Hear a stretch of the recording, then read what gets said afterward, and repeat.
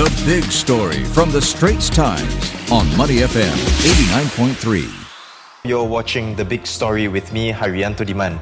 Subscribe to the Straits Times channel so you will not miss a single episode. Small groups of tourists, including from Singapore, will be allowed into Japan from this month. Now, this as a part of a trial. Now, before you get excited about booking a holiday right away, here are a few things you need to know. Only travellers from Singapore, the United States, Australia and Thailand who have received 3 vaccination doses will be able to enter the country.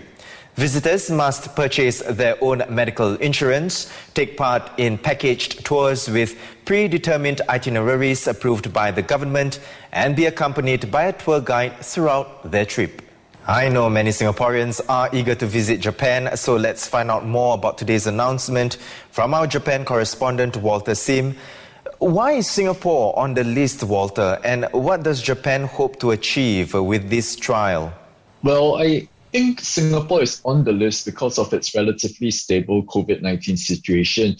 And as for why Singapore is on the list, even setting aside this COVID-19 trial, Singapore is one of a number of countries from where travelers who are triple vaccinated and who test negative on arrival can actually forego quarantine measures. So I think there's a natural progression for Singapore to be as part of this tourism trial, where before Japan reopens even further to welcome international tourists from all over the world, because there's this sense of assurance that travelers from Singapore can be considered lower risk.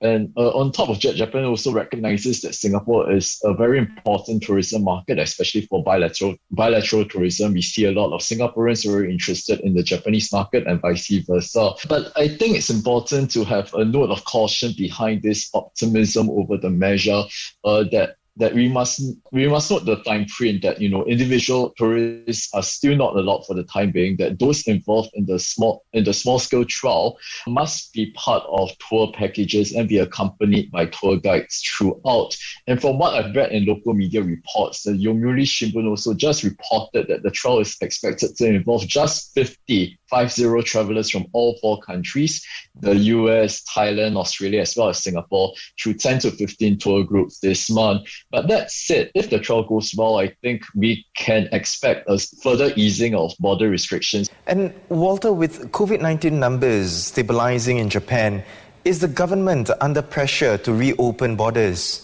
Well, yes and no. Looking at media surveys, the sentiment has only just recently tipped in favor towards the further easing of border measures to allow more foreigners to enter the country. So throughout this whole COVID-19 pandemic, Japan has imposed one of the world's strictest border control measures thus far, and this move has actually been largely applauded domestically by the public. And Prime Minister Fumio Kishida would no doubt be aware that his 2 predecessors were done in by the public's perceived by how the public perceives them to have woefully mismanaged COVID-19, which would also give him reason to err on the side of caution.